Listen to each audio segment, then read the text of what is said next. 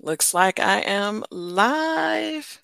I have no idea how this looks for anybody else, but I'm gonna, this is my first time using StreamYard to go live. And so I am hoping that I can reach the audience for the Plant Your Seeds of Transformation podcast and provide you with some helpful insights and hopefully give you some hope also. This is our season finale for season 3. I am going to go ahead and take a look at some of the platforms that I put this on and make sure that it's actually there. So give me a second so I can take a look and see if it's actually there. Yes, it's there. Yay. Okay. So the topic for today centers around how Black women leaders can keep their joy despite the crisis or trauma that not necessarily even that they may have gone through in the past, but what they're going through right now. And I talked about this a little bit in one of my Medium articles earlier, but I want to hit on this topic with more depth because I know very well what it feels like to be in the midst of crisis and trauma and drama and not feel like I could see my way out of that and maintain my joy. And a lot of people are, a lot of women, a lot of Black women leaders specifically, are going through so much. They have compounded crisis, compounded trauma. It's like a pile on. Things just keep piling on and it starts to really weigh you down. How can you keep your joy when it's like the weight of the world literally, it feels like it's literally on your shoulders? You may be a wife, a mother, both, a daughter. You may be a caregiver to a loved one. You may be have just not been able to get things worked out with your finances. You might have lost your job, might have decided to walk away for your mental health. You know, there's so many things that could have happened that compound things. It could be a combination of all of that. It could be that you're experiencing some type of discrimination or some type of um, mistreatment. You may be dealing with toxic relationships. You may be dealing with, like I said, a combination of all these things. But how do you keep your joy in the midst of all of that? And the reason I'm asking this is not just because I think it's a rhetorical question. No, I think that you may be able to answer that question for yourself. I've been able to answer the question for myself because I've had compounded, complex trauma and crisis. And I know what it feels like to just feels like everything is trying to pile on you all at one time. I know what that's like. But here I stand, right? So, what brought me through? I can share my story, but what's your story?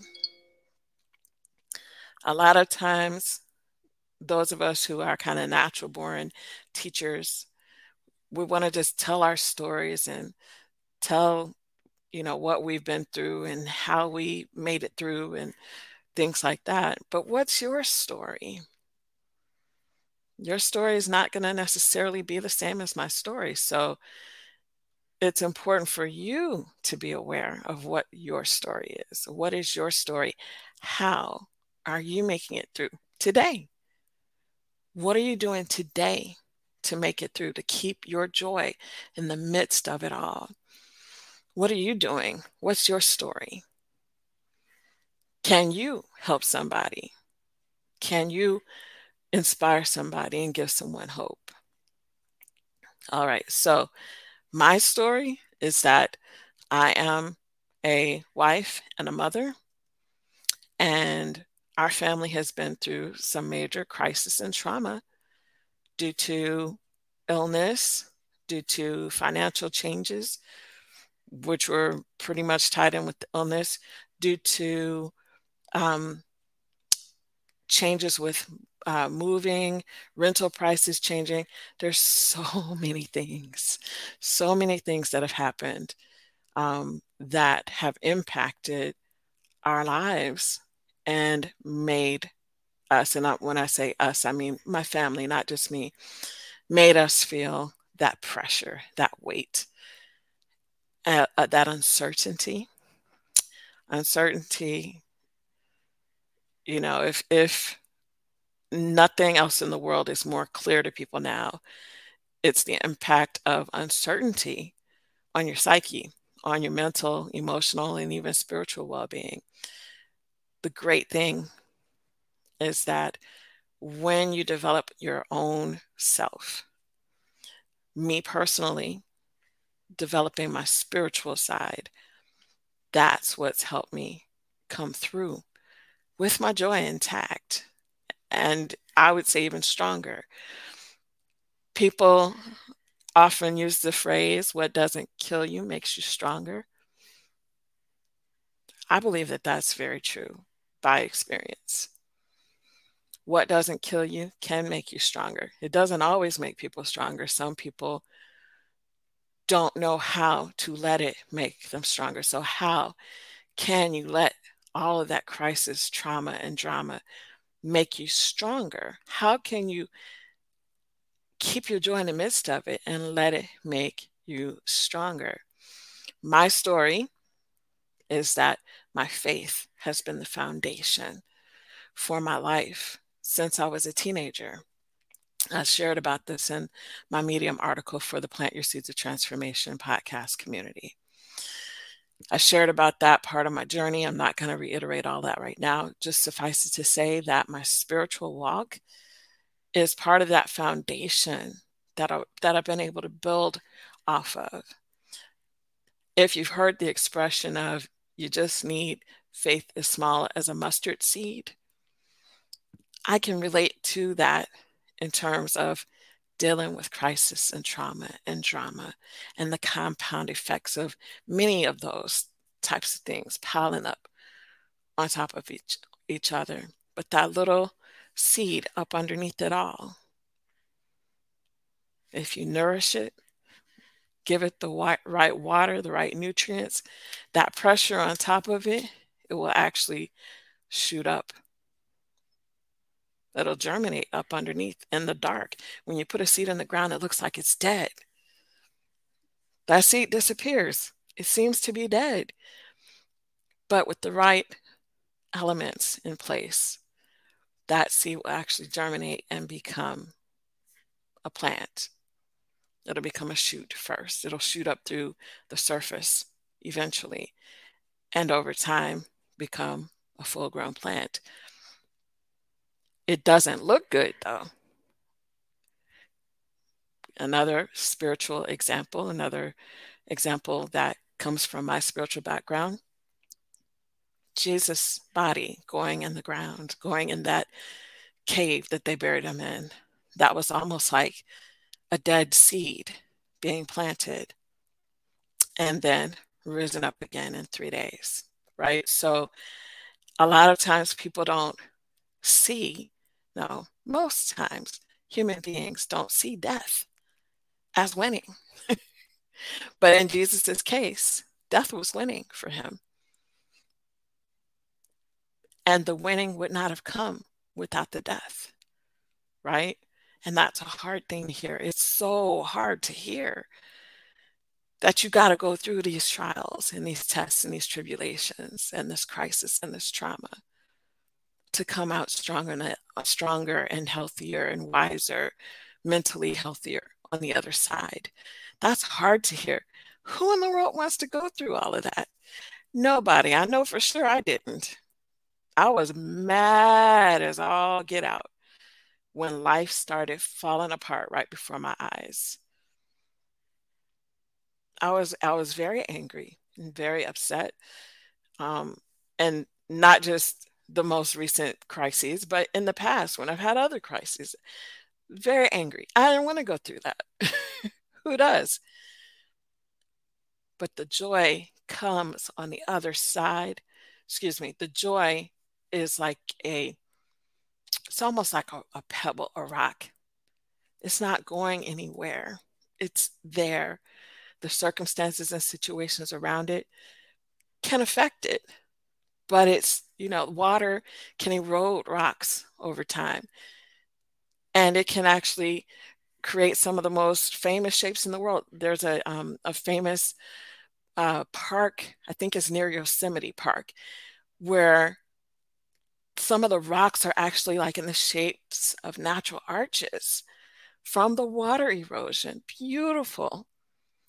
They were shaped by the water erosion into beautiful shapes. Another example from life, from nature, the butterfly.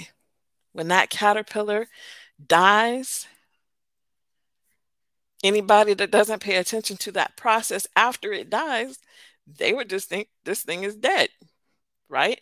But we all know that caterpillar is transformed out of that process. And that's one of the reasons why the butterfly is one of my very favorite symbols. As a matter of fact, I put that on the front of my car. I love the metaphors that have helped me in my life surrounding butterflies is just amazing. The pressure that life can put on you when you're in the midst of trials, traumas, dramas, crises. And when those things compound, that hurts. I'm not going to mince words. It hurts. And one way that you keep your joy in the midst of it all is by getting help with dealing with that hurt. You don't have to do it alone. You have to have a village, a community to support you. And this is something that I learned really well. It didn't take me long to get the lesson. When I was recently going through some tough stuff, started plugging in with community, it changed my whole perspective. Having that community while I was dealing with those things, it was so vital and critical to my growth. And I'm specifically talking about becoming a caregiver to my loved one, going through, going to support groups where I was really learning how to support them properly made a world of difference. I thought, I didn't have much faith that it would be very helpful, but it was much more helpful than I ever expected. God has created us as part of community. We are not asexual beings. We don't just pop up, break off an arm, and create a whole another human. God created human beings to be in families, to be in communities. That's the way we were designed. And so trying to just deal with everything on your own without community, that could actually be deadly. And so I want to encourage you, if you do want a supportive community, definitely check out our co-working through the Plant Your Seeds of Transformation podcast community. If you are not yet part of our community, you can go to plantyourseeds.show/support, and you'll learn more about the community and how to join. A lot of people are suffering in silence, and that will kill your joy. You'll never be able to maintain your joy in the midst of isolation. Yes, you may be a Christian person, you may be a spiritual person, but you are not an island.